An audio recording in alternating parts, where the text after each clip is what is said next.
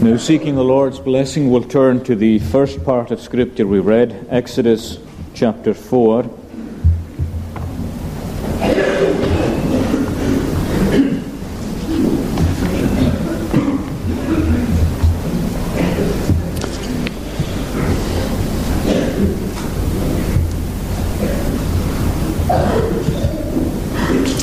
And we'll read at verse 24. Exodus chapter 4 at verse 24. And it came to pass by the way in the inn that the Lord met him and sought to kill him. Then Zipporah took a sharp stone and cut off the foreskin of her son and cast it at his feet and said, Surely a bloody husband art thou to me. So he let him go. Then she said, A bloody husband thou art, or a husband of blood, because of the circumcision. The Lord met him and sought to kill him.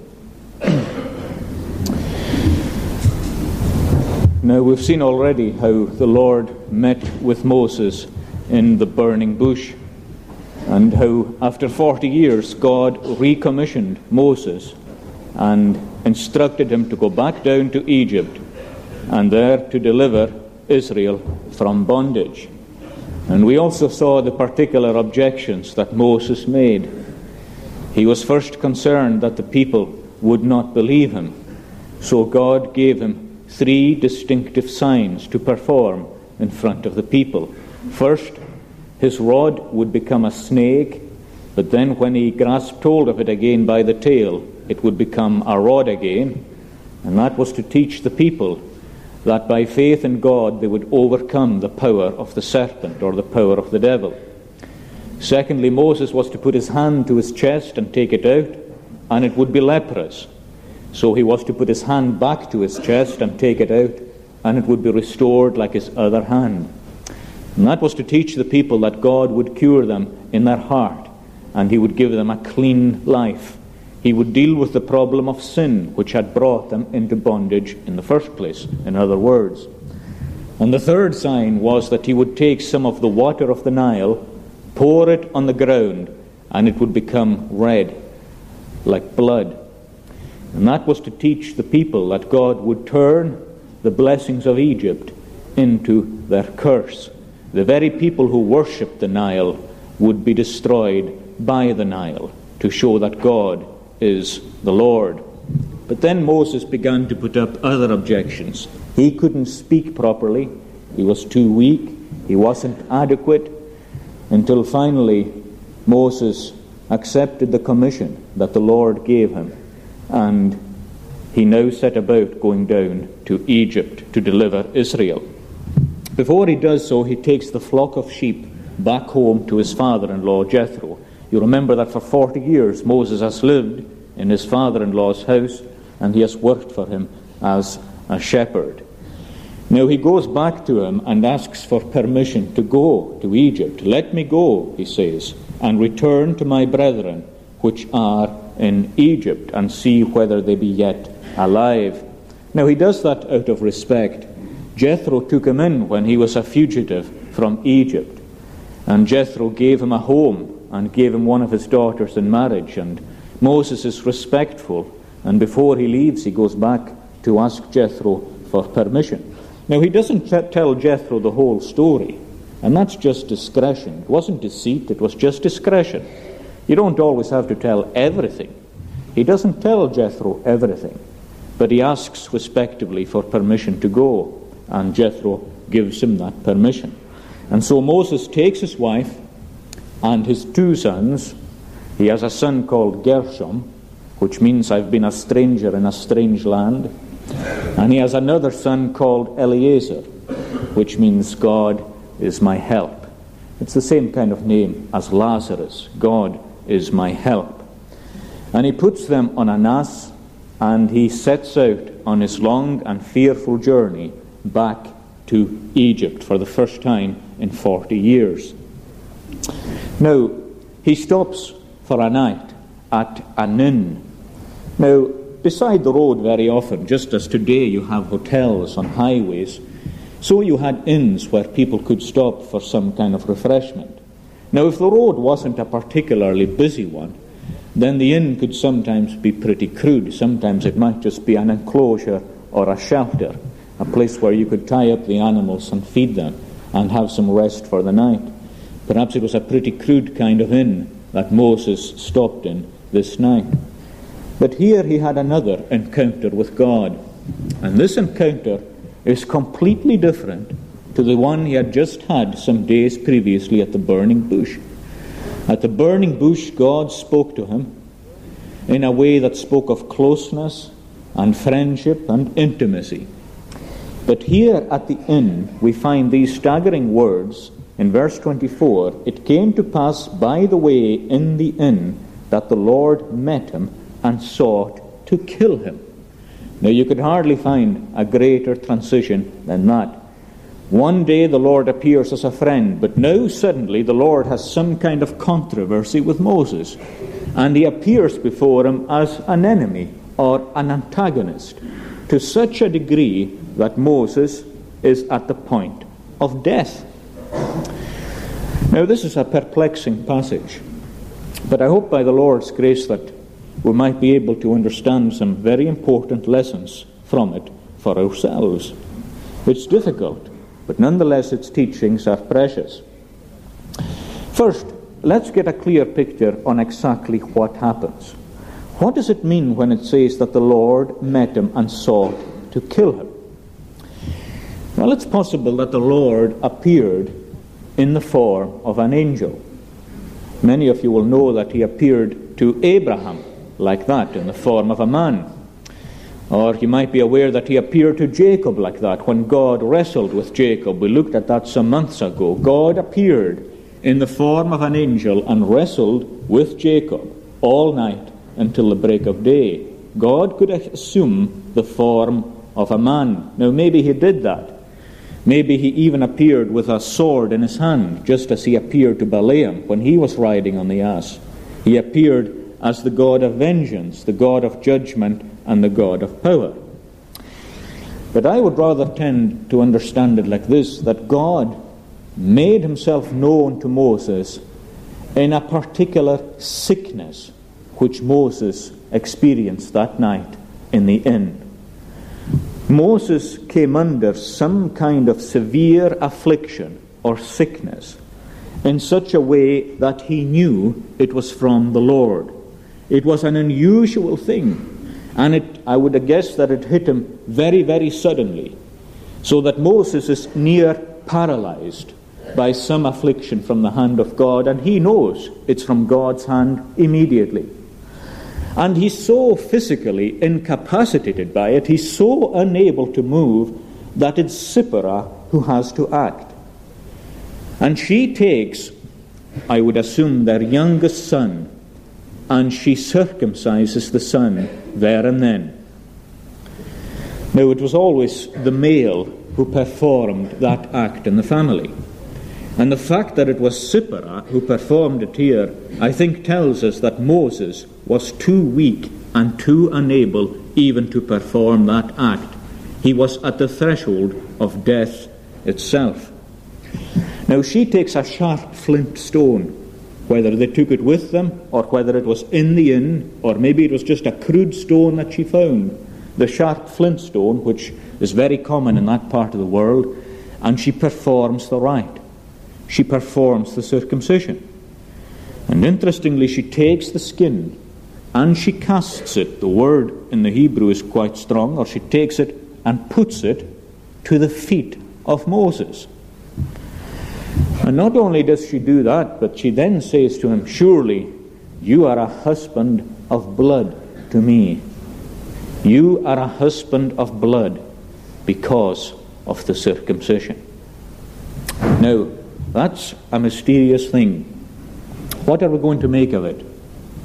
Well, in the first place, it's quite clear that there's a problem in the family. And the Lord comes to deal with that problem in the family.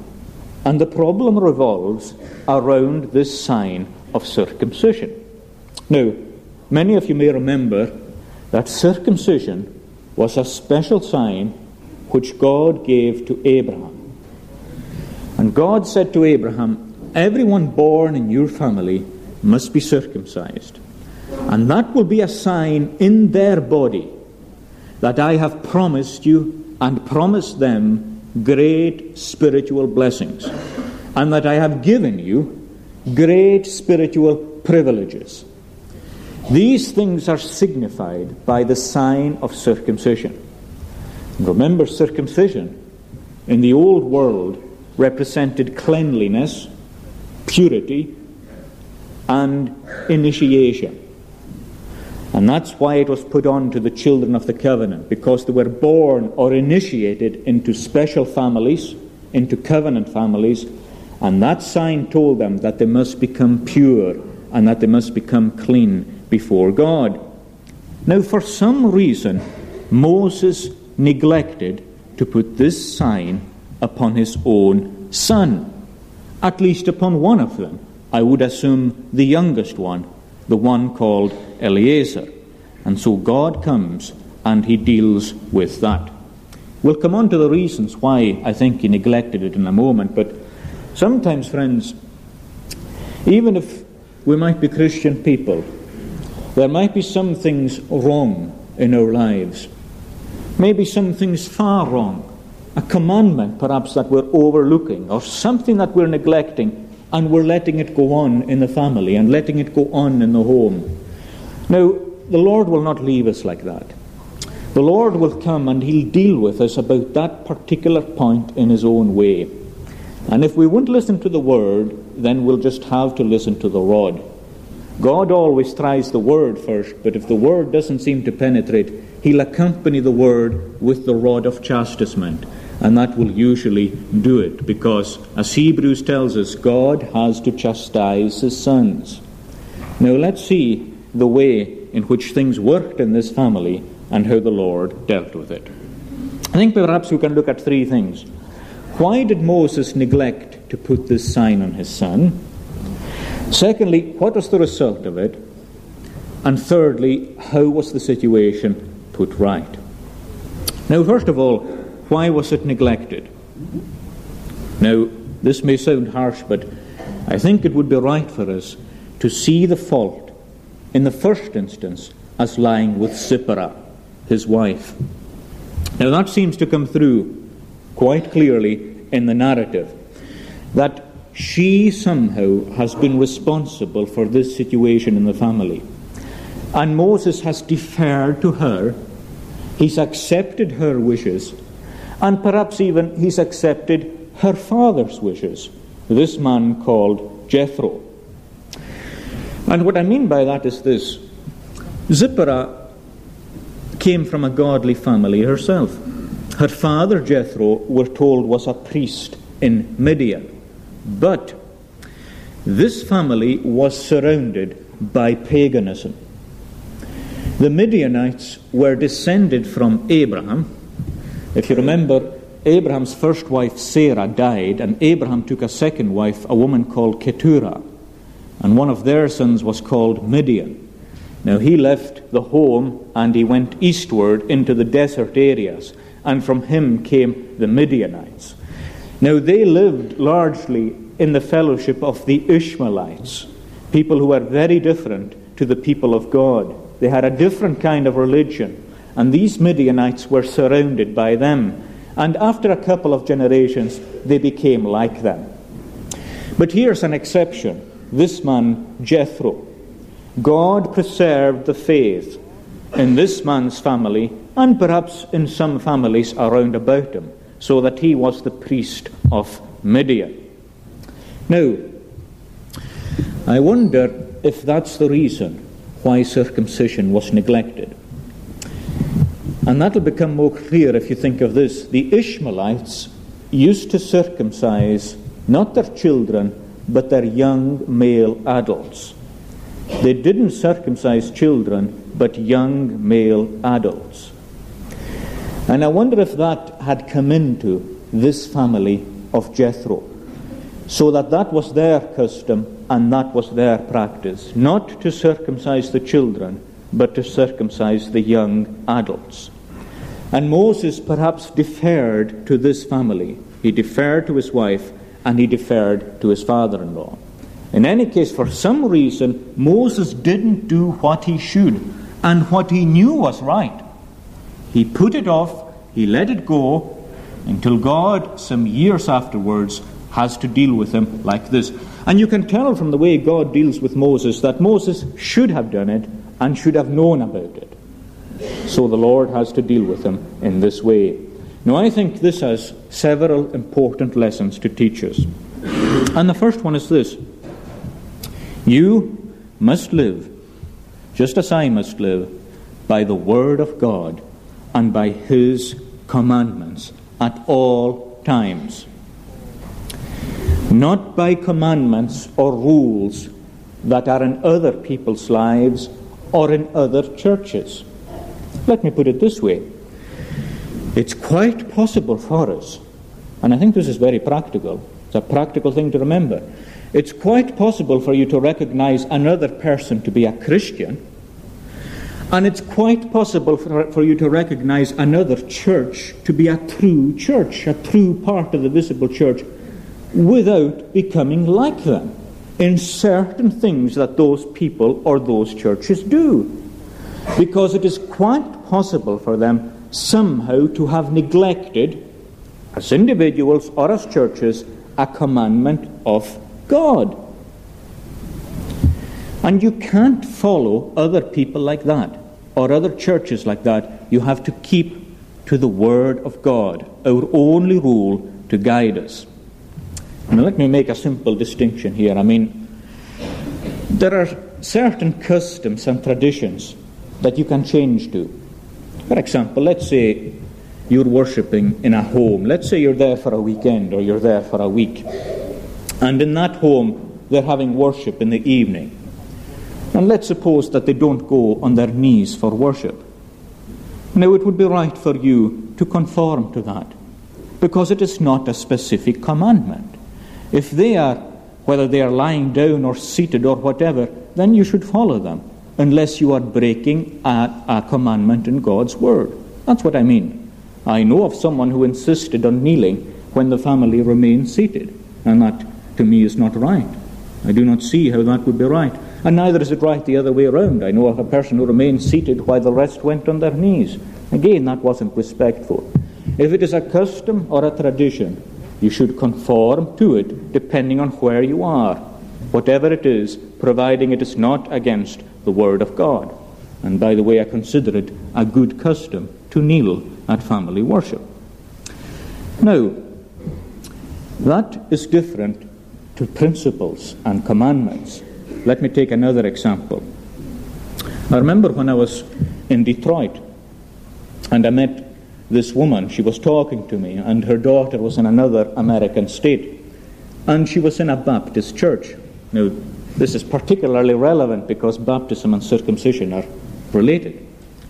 Her daughter was in a Baptist church, and she told me that she was the only Presbyterian there, and she was coming under constant pressure to be immersed so that she could sit at the Lord's table. Now, just to help us understand that a bit, that Baptist church was insisting that she be fully immersed in water before she could sit with them at the Lord's table, because that was the only baptism they recognized. Now, on the one hand, people were saying to her, well, it doesn't matter too much, it is only a rite or a ritual, just be immersed and you can sit at the Lord's Supper. But she felt strongly in her heart, no, that's denying my first baptism. I was baptized in a covenant family as a child, and that means something. And the Word of God teaches it to mean something to me. And that baptism is important. And she withstood that, and she resisted it. And she would rather have stayed away from the Lord's Supper than deny her baptism and its validity. Now, I'll tell you, I was proud of that girl. And that girl was right, because this was a biblical principle and commandment which she didn't want to deny and which she didn't want to invalidate. And let's help to try and see these distinctions all the time. She wasn't saying that this church weren't Christians, not at all. But she wasn't going to break the commandment of God for it. Now, remember that in your relations. You can get on with a person, you may have fellowship with a person, But if it's breaking the word of God, don't be like that person. That's just a simple rule of thumb that you can follow. You stick to what the word of God is teaching us. And after all, God expects more from those who know more. God expects more from those who know more. Sometimes, again, we see that. We see a people, perhaps, and they've recently come to Christ, and there are many things wrong in their lives. And you say, well, how come they can do that and I can't? And perhaps you're prone just immediately to become like them. And you find that God deals with you very severely. And you say, well, why? And the Lord says to you simply, I expect more. You were born or raised up to know this and to know that, and you've always known it, whereas they are coming from darkness. And so again, that is something we should remember. Let us follow the word of God, and patiently and with love, let's seek to come to a better understanding of it, and to bring others to a better understanding of it also. So that's the first thing. If Moses gave way to them because of custom or tradition, he was wrong. God gave way to Zipporah just out of fear or something like that. Or because he just let her have the final say in the matter. That's possible. Now, what does the New Testament tell us? Well, it tells us very clearly that anyone who rules in God's house, whether as an elder or a minister, should not be governed by domestic pressures. It tells us that very, very simply, that no elder or minister should be ruled by pressure in his home. For example, in 1 Timothy chapter 3, verse 4, it speaks of an elder, and this includes, I think, a minister here, as one that ruleth well his own house, having his children in subjection with all gravity. For if a man know not how to rule his own house, how shall he take care of the church of God? Ruled by domestic pressures. Now, sad to say, there have been ministers and elders who speak the voice of someone else. Sometimes it's their wives you can hear in their mouth. Sometimes it's their sons you can hear in their mouth.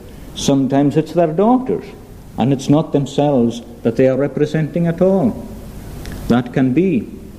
Take even a man like Eli. Eli was an unusual man. I'm fully persuaded that he was a man of God. But remember what the Lord said to him after many years. He said this to him, "You have honored your sons more than God." And what that meant was this, that practically Eli just fell short.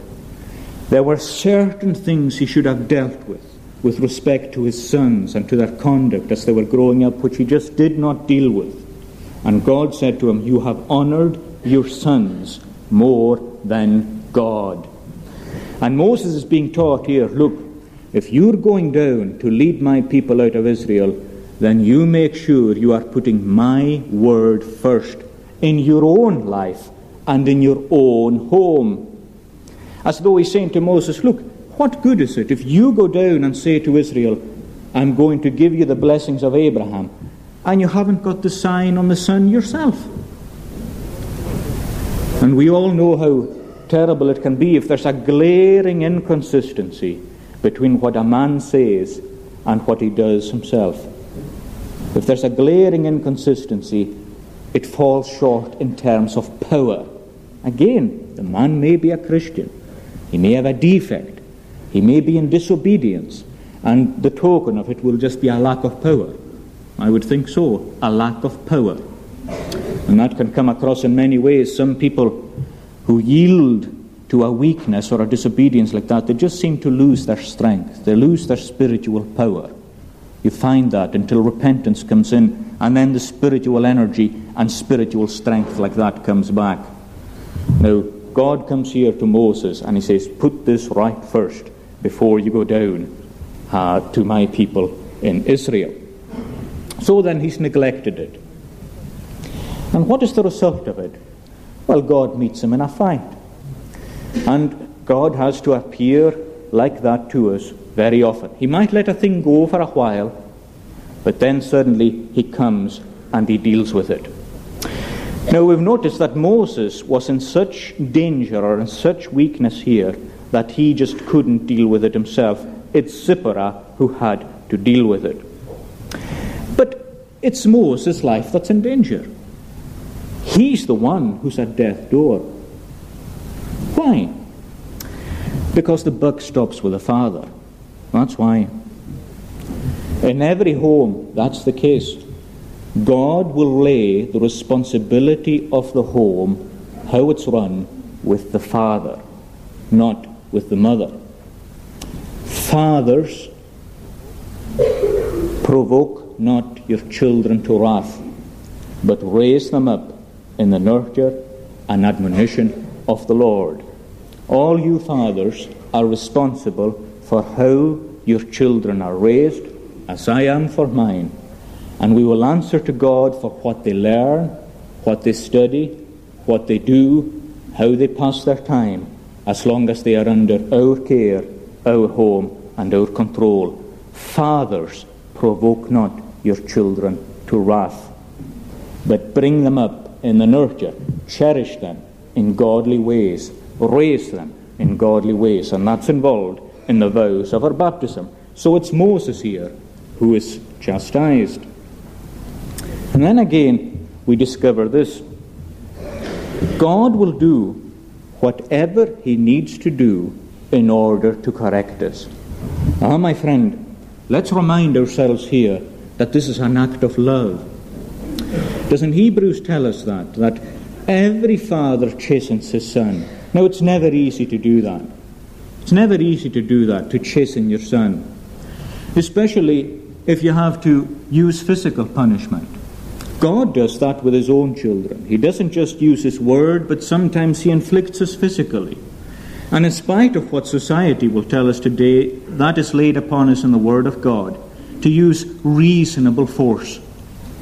Being guided by God to use reasonable force if your child warrants it, or if his misbehavior warrants it. Not easy to do. And sometimes afterwards, perhaps you can feel terrible that you've had to do this or whatever. But I don't know if you've ever found this, but usually in the Christian life you discover that everything that you have to do has a difficulty in it. In fact, you almost have to do everything by faith, and that includes chastising your children. You have to do it by faith. It's against sometimes what you would like, but you know it's for their good because God did this to you for your good. You had a trial from God. You had a sickness. You had a persecution or something from God for your good, because God loves you as a son. Therefore he chastises you. If he didn't love you, he'd just let you go. He'd say, off you go. Do what you want. Live like that. But he loves you and he'll take you back on that path. That's what a father does to his son. And all children here should know that when your mother or father gives you a telling off, or when they rebuke you, or when they give you a punishment in some kind of way, it's to help you. And I want all you children to understand that. It's because your parents love you that they deal with you like that. And that is how God dealt with Moses here. He'll do what he has to do to put it right. Do you remember in the Corinthian church, they had a problem there with the other sacrament, with the Lord's Supper. And Paul says to them, many of you are weak, he says, and many of you are sick, and many of you have fallen asleep. Fallen asleep. God chastised them because they weren't observing the Lord's Supper properly. And he does what he has to do in order to bring us back. Now, my friends, I think it's interesting that Zipporah knows here what she should do. I don't know, I suppose you could say that maybe Moses told her, this is why God is chastising me like this, but Zipporah knows it. She takes the stone and she acts. I'm quite sure that Zipporah and Moses often spoke about this. The child hadn't just been born, he'd been probably some years of age, perhaps. But they had spoken about it, and it was left neglected. But here, Zipporah knows. And when God comes to chastise like this, he'll tell you if there's something wrong. I suppose you say to yourself, well, how do I know? let's say you're saying today, well, something has come into my life, and I'm wondering if it's a chastisement. Well, let me tell you this. If it's a chastisement, you'll know. If I was going to chastise my child and not tell him why, it would be of no avail. Suppose you received some kind of punishment, go to your room for an hour, and you don't tell why. What good is that going to do? God will tell you why. When something's come into your life and you're wondering, you take it to him. Take it to him in prayer and say, Lord, is this just a trial? Or is this because of something in my life? If it's because of something in my life, show me. And God will show you. God answers prayers. If you're his child, God will show you that there's something wrong in your life that you have to put right and that you have to deal with. And he'll point to it. He'll point to it either in his word or he'll point to it in providence. He'll point to it. He'll bring it before you and he'll say, get this out or put this right. And then the situation will be sorted out. Now, what puts this situation right here? Well, what puts it right is simply this, that Sipporah does what she should do. And notice God makes her do it. She's the one who had the problem with it, and she's the one who has to do it. She takes the stone and she performs the act. And the minute she performs it, God lets him go. Verse 26, so he let him go. And then she said, a husband of blood you are to me. Now, there's a couple of things here I think that we need to notice very carefully. And the first is this. Sipporah puts it right outwardly, but I don't think she's right herself inwardly. But she puts it right outwardly. And because she puts it right outwardly, God lets Moses go. I'll come on to Sipporah in a moment. But let me say this. In some things, God is satisfied with putting a thing right outwardly. Let me give you an example. We have laws on our statute books that have allowed millions of children to be killed in the womb. And right throughout Europe, these laws have become so liberal that it's more or less abortion on demand. Has that brought God's judgment on this country since 1967? Yes, it has. We have put laws on the statute book that allow lower and lower ages of homosexual consent. Has that brought God's wrath on this country? Yes, it has. You might say there are other people who don't bother with these things and they're getting on all right. That goes back to what I said before. Where God has given more, God requires more. God made this nation great, and he built us up, and we've thrown that away. Has God's wrath come? Yes, it has. Now let's say that the Prime Minister was to pass a law that abortion was to be stopped. And let's say his motive for doing that was public pressure. Let's say it wasn't that he feared God, but that he was getting lots of public pressure on all sides to stop this slaughter. Let's say he changed the law for that reason. God would withdraw his wrath and judgment from the nation, even if his own heart wasn't in the best motive. Do you see what I mean? It's the outward thing that God is concerned with there, and he deals with that. It's the outward lack of the sign that he's concerned with, and when that's put on, he moves away from Moses. And that's why we should pray for these things to happen, because whatever the attitude of politicians who might change it, it doesn't matter. If it is changed, God will restore a blessing, and God will take away his wrath. But Sipporah herself has some difficulty. She takes the skin and she casts it at his feet and says, you are a husband of blood to me. Now, some people put a good interpretation on this, and they say that she was thankful, as much as to say, I've almost been married to you again. You are nearly dead to me, and I nearly lost you. But because of this blood of circumcision, you're brought back to me. And as it were, you are a husband of blood to me, married by blood.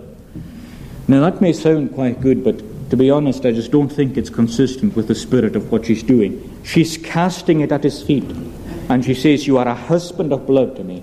And something else that's important, Moses sent her back home here. Now we're not told that specifically. It only comes out incidentally way forward in chapter 18. When Moses has brought out Israel out of captivity, Jethro and Zipporah and the two sons of Moses come out of Midian to meet Moses in the desert. That tells us that here at the inn, Moses said, "You must go back and you must return home." Why? Because she was being an impediment. There was something in her spirit that wasn't right. And if it would continue, it would hamper Moses on his journey. And so she has to go home. And I'm sure that when she went home, she rethought and she prayed, and God brought her to a better mind. Certainly in Exodus 18, when they come together, everything is perfect and everything is put behind them. But she has to think and to repent. Just like David, when he tried to take the ark home the first time, he didn't keep the command of God. Everything ended in a disaster, and Uzzah, one of his leading men, died. David went home for 6 months and thought about it, and he prayed about it. He came back again and did it properly. And when he did it properly, God blessed him. I think that's what happens here. Have you ever thought that you might be an obstacle in someone's spiritual life? It's possible for a husband to be an obstacle to his wife, or for a wife to be an obstacle for her husband. You know, I often hear people say, and to some extent I'd go along with it, that if a man is called to the ministry, then his wife will be called as well. Well, I understand what that means. But very often you might find that a wife might be resisting it for quite a long time. And that's not telling the man that he's wrong. It's just a plain fact that she is wrong, and that she needs to seek the Lord's will. Could there be anyone here in that category? I certainly know of some. Even today I know some wives who would say that they were for some time trying to dissuade their husbands from going down this road, but they saw that they were wrong, that the Lord was calling them. Now I believe again that the Lord will show that. He'll show it. But our duty is, when there's a clash of that kind, to come, husbands and wives, to pray over the thing, that the Lord will make his mind clear. Now there was some stubbornness here, so the Lord has to deal with it in this kind of way. Are you keeping someone else back somehow? Maybe nothing to do with the ministry, it might just be something else in the spiritual life. Are you keeping someone else back? And Zipporah is not allowed to stand in his way, and she goes home until the matter is sorted out there. And it's a very solemn thing, you know, to be standing in the path of someone else like that. And we really need God's guidance and God's grace and a willingness to be reconciled to his will over these things. I just don't think that Zipporah liked this, the idea of circumcising a child. But it was God's word, and she had to yield to it, and I think the Lord gave her a better heart for it. So Moses, in the morning, there is a division. They go back to Jethro, and he makes his way down to Egypt. First he has to meet Moses in the wilderness.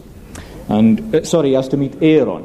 Aaron's received the message in Egypt, go to meet your brother. So they meet in the wilderness at the Mount of God. They kiss one another. It had been 40 years since they had seen each other. And Moses told him the signs that he had to perform in front of Pharaoh.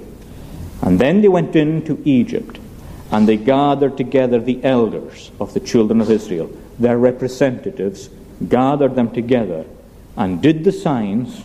Aaron did them. That was a judgment on Moses, remember. He didn't believe, so he lost the privilege. Aaron did the signs, and the people believed. That was one thing. The next thing is that he has to go in to Pharaoh. The last time he saw Pharaoh, he was the son of Pharaoh. This is a different Pharaoh, all right, but it's still the same throne room. It's still the same palace. Here now he comes back as a shepherd with the rod of God in his hand, and he's going to face the most powerful monarch in his own day and generation. And he's going to stand in front of him and he's going to say, "Let my people go." The great cry of the blacks, of course, in the southern states of America, to let my people go. This was what Moses had to say in front of Pharaoh. How would he stand, and how would Pharaoh respond? May the Lord enable us to take these things to heart and to wait upon himself. Let us pray.